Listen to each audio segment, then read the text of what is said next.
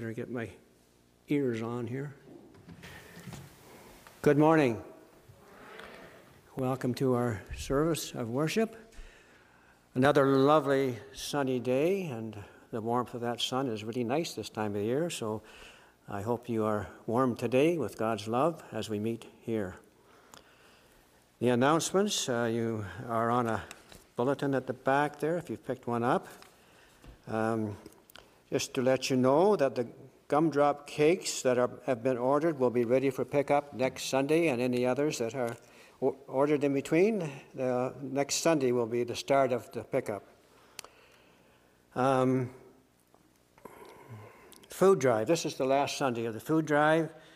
We'll be taking the food to the Salvation Army on Tuesday morning, and so if you have some belated ones coming in, you can bring them to the church here before then.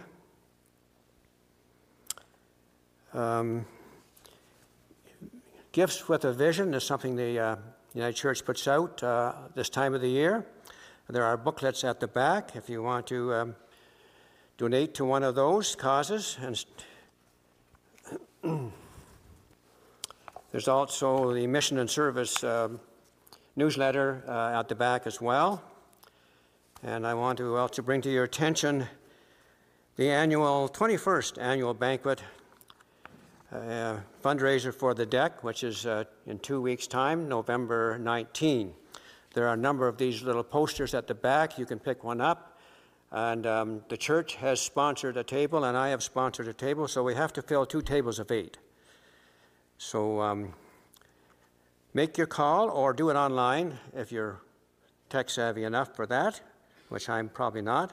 Or call Paul Newman. His phone number's here on the flyer.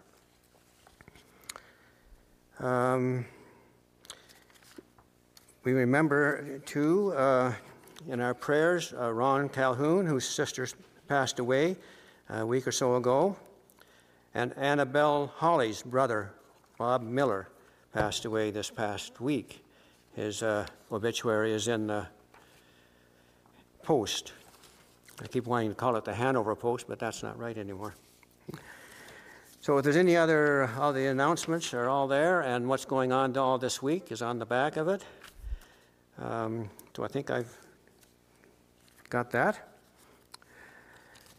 As we begin to worship, we want to acknowledge that we meet on the traditional territory of the Anishinaabe Nation, the people of 3 fires, known as Ojibwe, Odawa, and Potawatomi nations. We also give thanks to the Chippewas of Saugeen and the Chippewas of Nawash, now known as the Saugeen Ojibwe Nation, for being traditional keepers of this land. I want also to acknowledge that on this day of remembrance, the many Ojibwe, nation people who served in our army throughout all of the wars and who really did not receive very much acknowledgement, so I want to acknowledge them today. Later on, I will have a bit of a remembrance because nothing in our service is about Remembrance Day, so I'm going to talk about this gentleman over here, George Ryle, and his story. So let us begin to worship. Blessed are you who are poor, for yours is the kingdom of God. Worship God, who loves and blesses the poor. Blessed are you who are hungry now, for you will be filled. We come to worship God, who loves and fills up the hungry. Blessed are you who weep now, for you will laugh.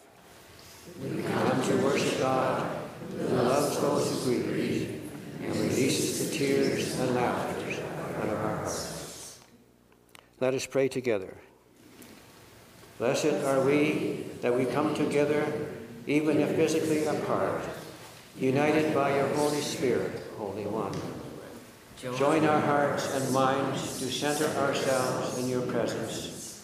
Calm our souls to hear your love for us.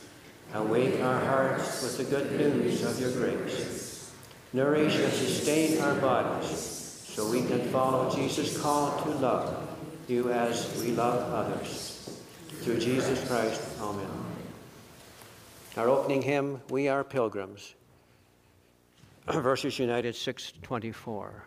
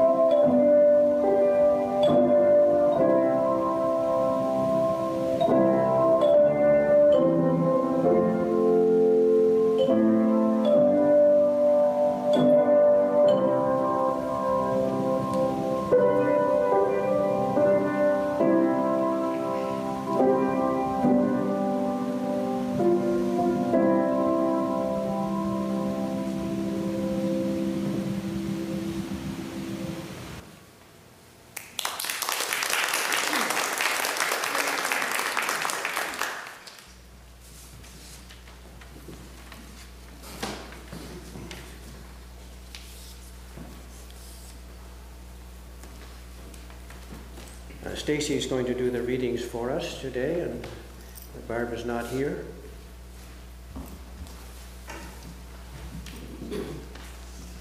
Good morning. Good morning. So our minute for mission today is called Banning Killer Robots. Killer robots sound like creepy sci-fi, but they are real, and the World Council of Churches, a mission and service partner, is taking them seriously, so much so that in 2021 it released a campaign guide for churches on the topic in 6 different languages.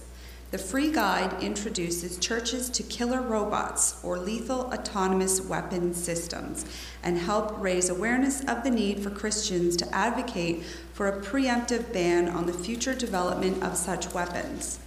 Calling the weapons a unique menace, the Right Reverend Dr. Christopher Coxworth, Bishop of Coventry, underscores the urgency to act in the guides forward. They, lethal autonomous weapon systems, are a futile and sinister attempt to sanitize war and contravene fundamental principles of international law. They simply make killing easier, he writes.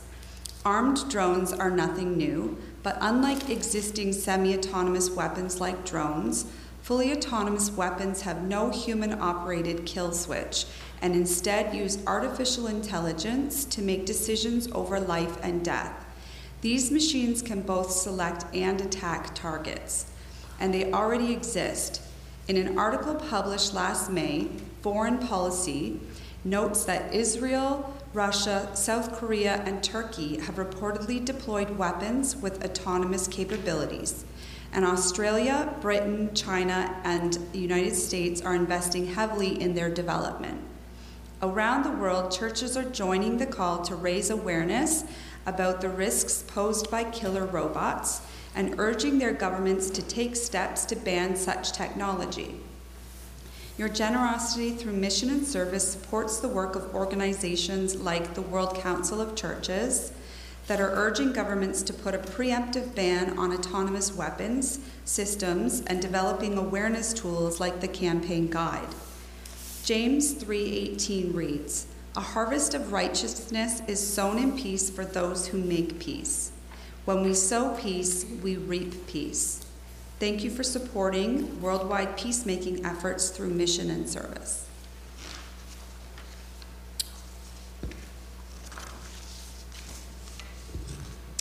And the scripture reading today is Psalm 1. The truly happy person doesn't follow wicked advice, doesn't stand on the road of sinners, and doesn't sit with the disrespectful. Instead of doing those things, these persons love the Lord's instruction, and they recite God's instruction day and night. They are like a tree replanted by streams of water, which bears fruit at just the right time, and whose leaves don't fade. Whatever they do succeeds. That's not true for the wicked. They are like dust that the wind blows away. And that's why the wicked will have no standing in the court of justice, neither will sinners in the assembly of the righteous. The Lord is intimately acquainted with the way of the righteous, but the way of the wicked is destroyed.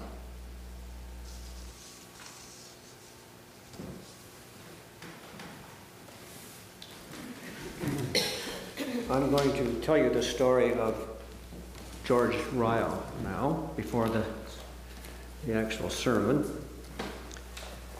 George came to Canada in 1911 with his mother and father, Joseph and Clara Ryle, and several siblings.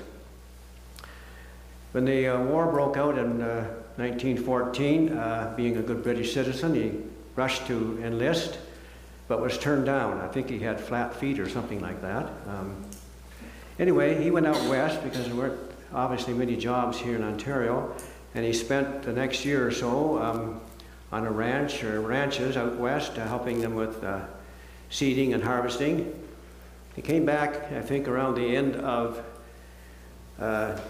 1915 or thereabouts, and enlisted again. Well, after a year of trench warfare, there was quite a bit of attrition, so they accepted him at that point. And he went off to England to get ready for going over to France. While he was there, his youngest sister was born on April 6, 1916. When that sister turned the age of 1 in April of 1917, George was at the bottom of Vimy Ridge with 4 divisions of Canadian soldiers and 2 divisions of British soldiers. They were backed up by 983 artillery pieces. Let me get my paper out here. And 150 machine guns, waiting for another assault on Vimy Ridge. On April 9, at 5:30 a.m. in the morning, all those guns opened up and blasted away at Vimy Ridge. And they obviously, and they did a creeping barrage, as they called it, all the way up the hill to keep the Germans hidden in their trenches. Even then, 1 in 10 of the Canadian soldiers was a casualty. George wrote to his mother and father, quite religiously actually, and his sisters. This is his letter of April 15, 6 days after that. Just a few lines to let you know that I am getting along all right after charging up Vimy Ridge. He did work hard at keeping his parents away from not knowing, the real horrors of that trench warfare. It was my first big battle the other day. I suppose you have read about it in the papers by now. It was something awful, the shells that our fellows sent over at the Germans. They just got out of their trenches and ran hard as they could. I had to laugh at one of the bunch that we took prisoners. They were yelling, "Have mercy," and fell in form and moved out in the double to our lines. It took them 1 day to get to the top of Vimy Ridge and a few more days to help the British get to their point. It was, as in many battles in the wars, a futile one and a useless one, because Vimy Ridge really had no value at all strategically. And a few weeks later, they gave it back up to the Germans when they retaliated. As I said, George wrote many letters home, and his parents have kept them all, and I have them here in a booklet that my daughter, my mother, well, first of all, I should tell you, he was my mother's oldest brother. And this is a copy of all his letters and much other things. In early December, this letter came addressed to Mrs. Joseph Ryle. Dear Madam, I regret to have to advise you of notice that has been received that the above mentioned George Ryle has been reported killed in action on November 27, 1917. In typical bureaucratic speech here, his assignment to you has therefore been stopped effective from 31st of December, when the necessary particulars have been received from overseas regarding the personal effects, accumulated pay, etc. of this NCO. A full settlement of his estate will be made by the Estate Branch, Ministry and Defense Department. Not too much sympathy there or compassion. No. That's just one story of one man who gave his life fighting for our freedom and our democracy.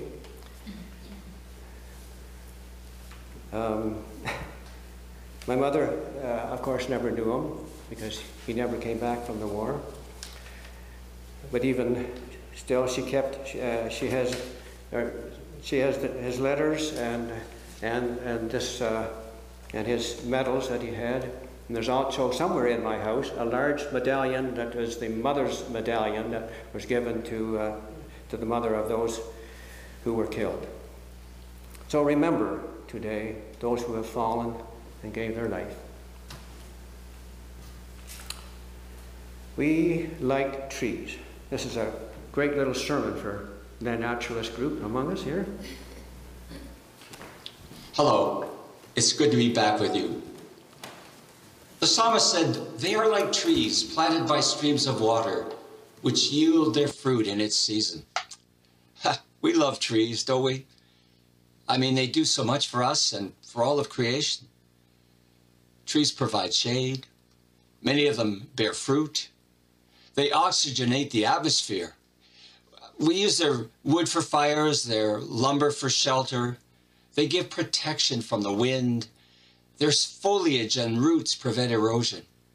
They're beautiful in shape and virtually infinite in variety. Did you know there are more than 60,000 species of trees? Wow.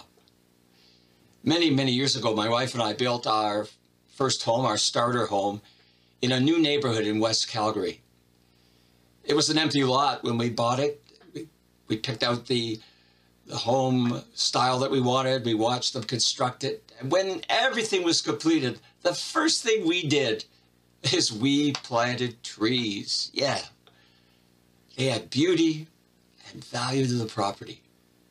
Do you love trees? I bet you do. The poet Joyce Kilmer so loved trees that she wrote that famous ode. You probably heard it. I think that I shall never see a poem as lovely as a tree that looks at God all day and lifts her leafy arms to pray. Poems are made by fools like me, but only God can make a tree. We love trees. And the psalmist was someone who shared that love. He refers to them today in our scripture reading when he says, they are like trees planted by streams of water, which yield their fruit in its season, and their leaves do not wither. In all they do, they prosper. But I ask, who is the they he refers to? What are these beautiful, fruitful trees with leaves that don't wither? Why, my friends, these are none other than the beloved people of God. You and me, all of us together. Throughout Scripture, the Bible often compares us to trees. It's a rich metaphor describing our relationship with God, with ourselves, and with one another. Now, I don't believe the psalmist or any of the biblical writers were experts in botanical science. They didn't understand the complex chemistry and inner workings of trees. But they knew this: as important as all the various parts of a tree are, none are more important or essential to its life, its growth, its fruitfulness than its roots. Yeah.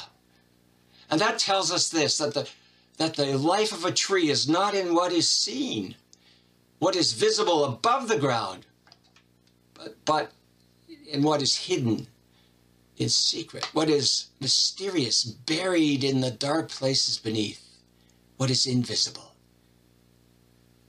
And so it is for us in our lives.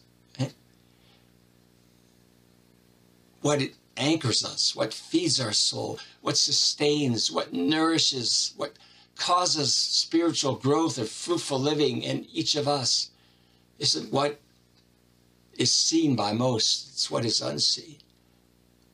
It depends on where we're rooted and how we're grounded in our lives. I want to ask you this question. Are you a radical Christian? You say, what? There's nothing radical about me. Well, wait a minute. You know, the word radical is derived from the Latin word radix, which means root. To be a radical person means to be rooted. It's strange how we've twisted the understanding of that word to refer to people that are extreme or unconventional or disruptive. But the word refers to the opposite, to what is basic, what is foundational, what is essential. It gets to the root or heart of something. That's what being radical is. Are we radical Christians in that sense? Well, what does that mean? Well, let me say this. Let me, pardon the pun, go out on a limb and say this. Being radical means obviously to be grounded and rooted in God. Our life is found hidden in God. God is the ground of our being, we say, the one in whom we live and move and have our being. To be rooted in God, it needs to be present to that presence always, all the time, throughout our lives, each moment of the day. God is expressed in the life and the death and the resurrection of Jesus Christ. I love how Paul puts it in some of his writings in Colossians. He says, let your roots grow down into him and draw up nourishment from him, so you will grow in faith, strong and vigorous. Or in Ephesians, I love this one. May your roots go down into the soil of God's marvelous love. Isn't that beautiful? My prayer for you and for each of us is that our roots go down into the soil of God's marvelous love, source of life. Being radical Christians, being rooted and grounded in the life of God and the love of God. But also, it means being rooted in community, connected to a particular sacred place and people. You see, the truth about a tree is that once its root punctures the soil, once that seed is committed to its place on the planet, and that is where it must derive everything it needs to survive and flourish. The Christian Corrie ten Boom once said, bloom where you're planted. To bloom, you've got to be rooted somewhere.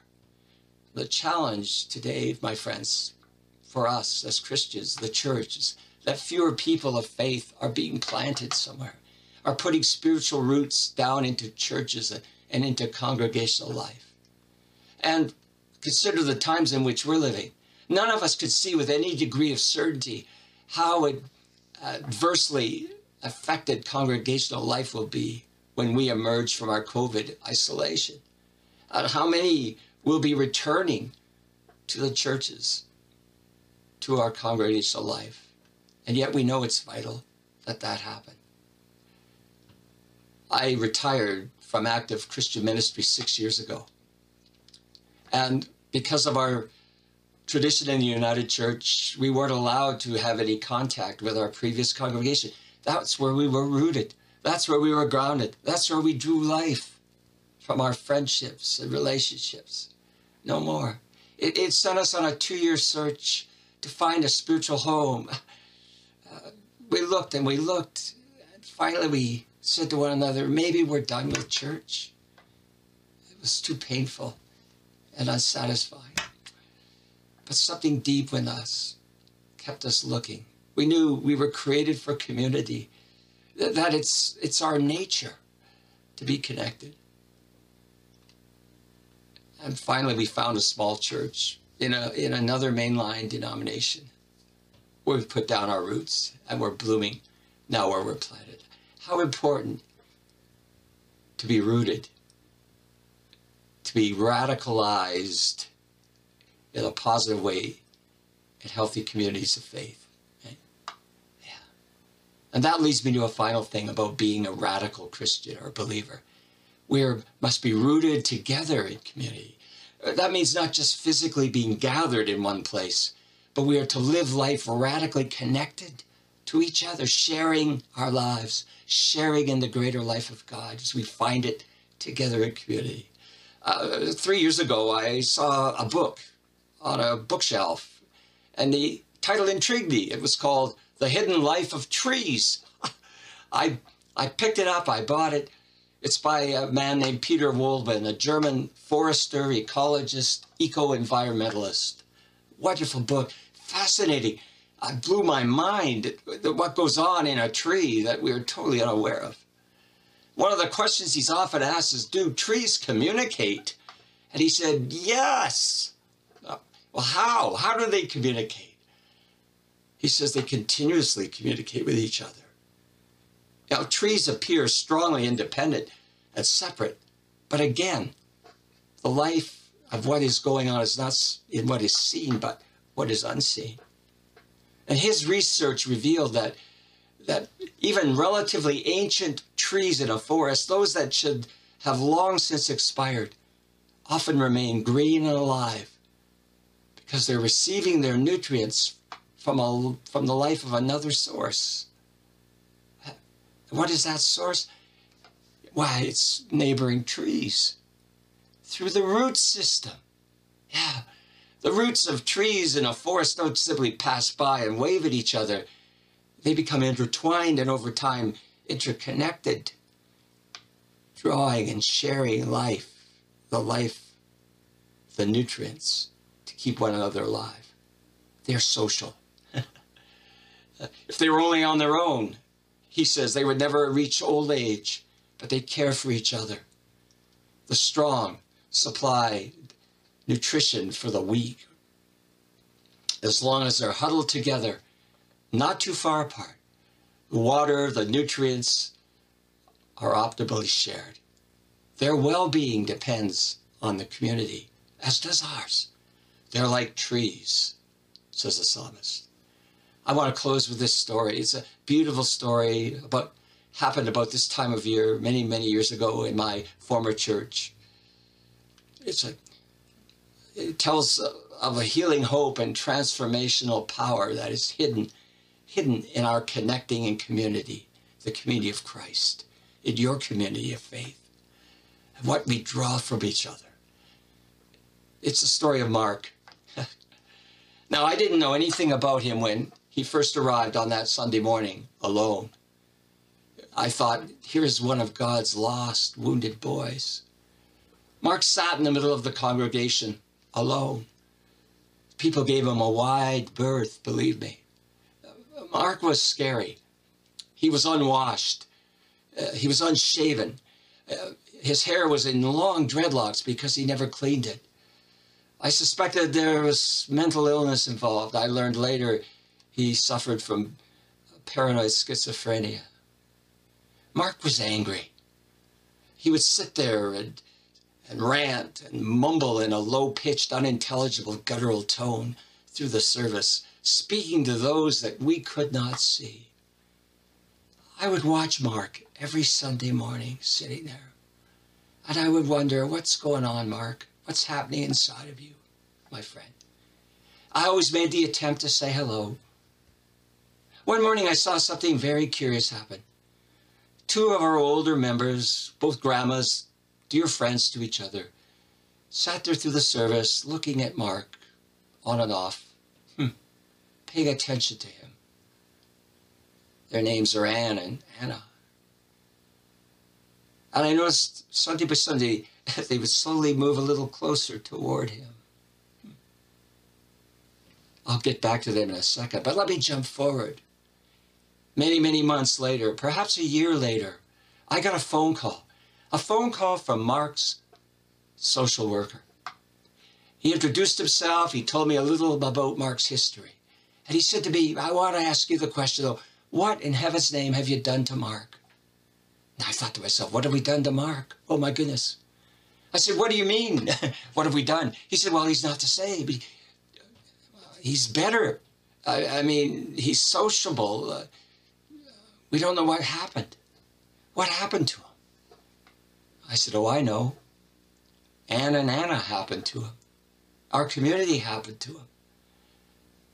Let me pick up the story. Anne and Anna sitting there, moving closer Sunday by Sunday towards Mark. And then the Sunday came when I saw them. They were split up. Anne sat on one side of Mark. Anna sat on the other side. Yeah. And they were close to him. Quietly, gently, silently, I knew they were loving him and praying for him. They made room for him. And hopefully in that, they were making room for Christ's love. Over time, others around saw what was happening and they began to move closer. And soon there was no gap around Mark at all. At first he was a little spooked, but slowly, incrementally, he was enfolded with love and became part of the congregation. I could see his body loosening up. He became quieter. He had fewer outbursts, and he began to respond verbally to Anne and Anna's expressions of care for him and interest in him. And they began to actually be able to understand what he was saying. And so did others. And he was relaxed. And what was that? Did I see a smile one Sunday on his face? Yes. And he began to engage me and listen to what I was saying. Wow. Anne came up to me one Sunday. She's all excited. She said, you know, we saw Mark's shoes he was wearing in the winter. They had holes in them. I said to Anna, let's go and buy him new shoes. So they took him over to the bay across the street from our church after the service. And she said, I bought him the right shoe and Anna bought him the left shoe. Oh my goodness. takes a community.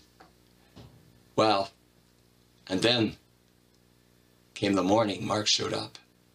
At least I thought it was him. It was kind of hard to tell, really. I mean, his hair was cut, neatly combed. His beard was trimmed, and he had a suit on. And folks, I thought immediately of the gospel story of Jesus' healing of the Gerasene demoniac. Do you remember that guy who was running naked through the tombs, the whole town kept away? But when Jesus had passed and healed him, they came and found a man dressed and in his right mind. And I thought of Mark, dressed, proud, and in his right mind. What did you do to Mark? The caseworker asked me. I said, we loved him. We made room for him in our community. We connected with him. He felt safe, and he moved in. That's the way God's love works, folks. When we're rooted and grounded in that love. In making room for Mark, one of the least, we made room in our own hearts for the greater inflowing of Christ's love, and we allowed Mark in time to make room for that love. I think miracles are happening here too among you in your congregations. Every time you meet, every time we're together. Well, you say we're not together. Yes, we are. Even when we're socially distanced, like we are in this ongoing pandemic time. Yeah, we're connected by the Holy Spirit. Our spiritual life, the sap of the Spirit, flows between and among us, unifying us and strengthening us. So, sisters and brothers, bloom where you're planted this day. Be radical, religious followers of Jesus Christ. They're like trees planted by waters, yielding their fruit its season. May it be so. Amen.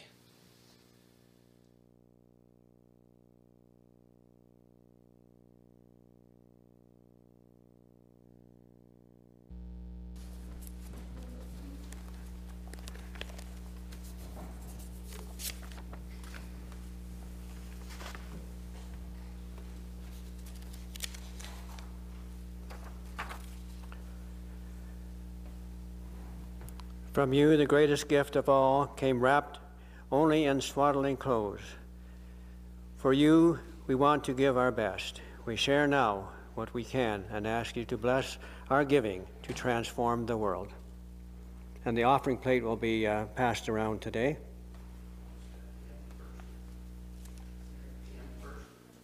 Him first? Oh, pardon me. Blessed be the tie that binds, yes.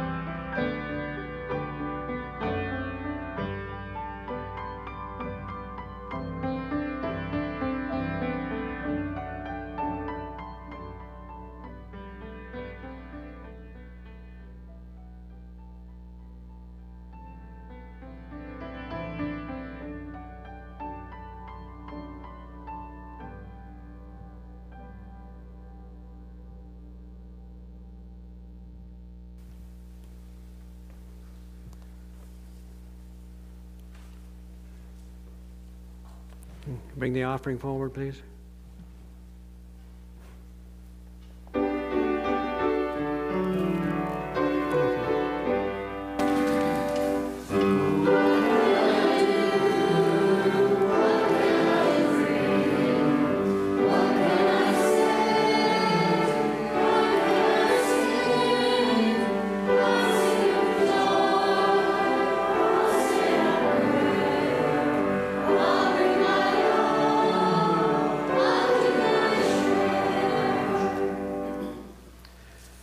Gracious God, bless these gifts, given today, given through power, and given at other times.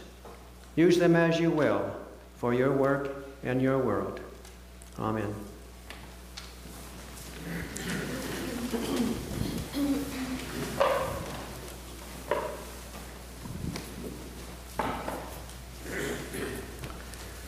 Okay, now we'll sing the hymn, Blessed Be the Tie That Binds. 602.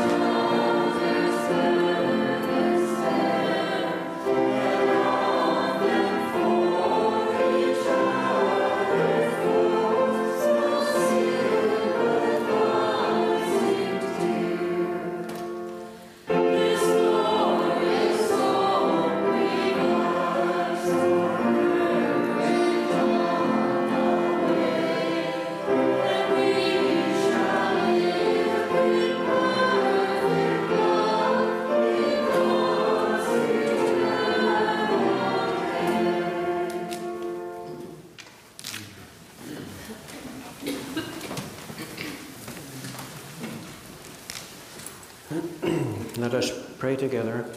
God, who blesses all who are empty, who blesses all in need of filling, we come to you this day to be honest about how we are doing. We begin with our full places. We give thanks for those people who have filled our hearts with hope and faith. We give thanks for our community here. We give thanks for those who have gone on before to make this community what it is. And again today we thank those who have given their lives in support of our democracy and in our life here. We pray for guidance on how to nurture the relationships that we have here as we dig our roots deeper into this love of God. We ask you to be with us and with those who are struggling with loss of loved ones, struggling with illness and sickness. We ask you to be with the Widener family, David, Lisa, and Merrick, with Audrey as they go through this illness. We ask you to bless them and support them. Help us to root down your love and care to receive and share the blessings of the healing grace. We ask all this in the name of Jesus of Nazareth, who was born in the poorest of places with the richest of heart. We say each in his own language of our heart the Lord's Prayer. Our Father, who art in heaven, hallowed be your name. Your kingdom come, your will be done on earth as it is in heaven. Give us this day our daily bread. Forgive us our trespasses as we forgive those who trespass against us. Lead us not into temptation, but deliver us from evil. For yours is the kingdom, the power, and the glory, forever and ever. Amen.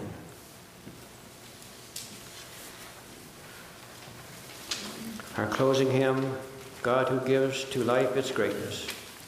Voices United 260.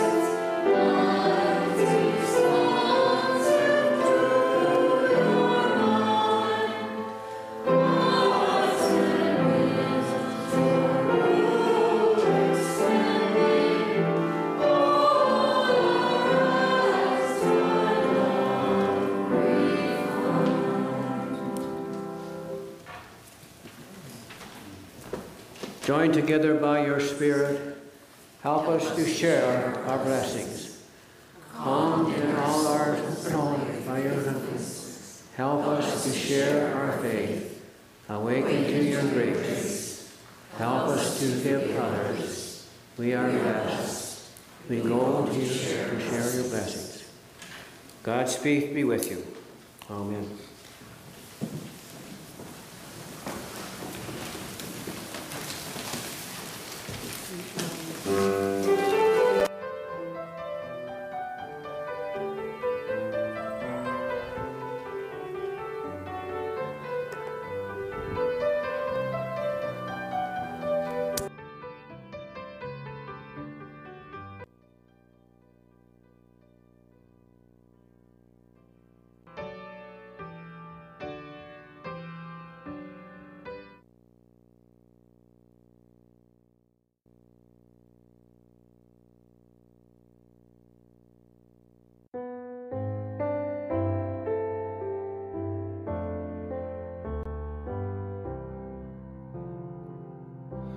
We shall go out with hope of resurrection.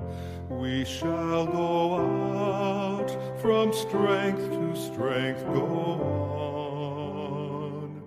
We shall go out and tell our stories boldly, tales of a love that will not let us go.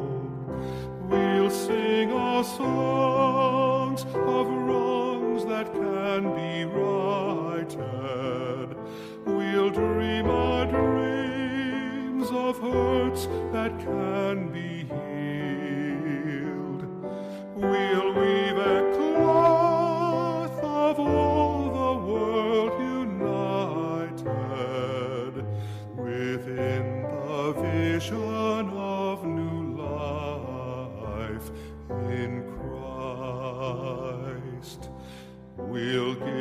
a voice to those who have not spoken. We'll find the words for those whose lips are sealed. We'll make the tunes for those who sing no longer. Expressive love alive in every heart. We'll share our joy with those who still are weeping. Raise hymns of strength for hearts that break in grief. We'll leap and dance the resurrection story, include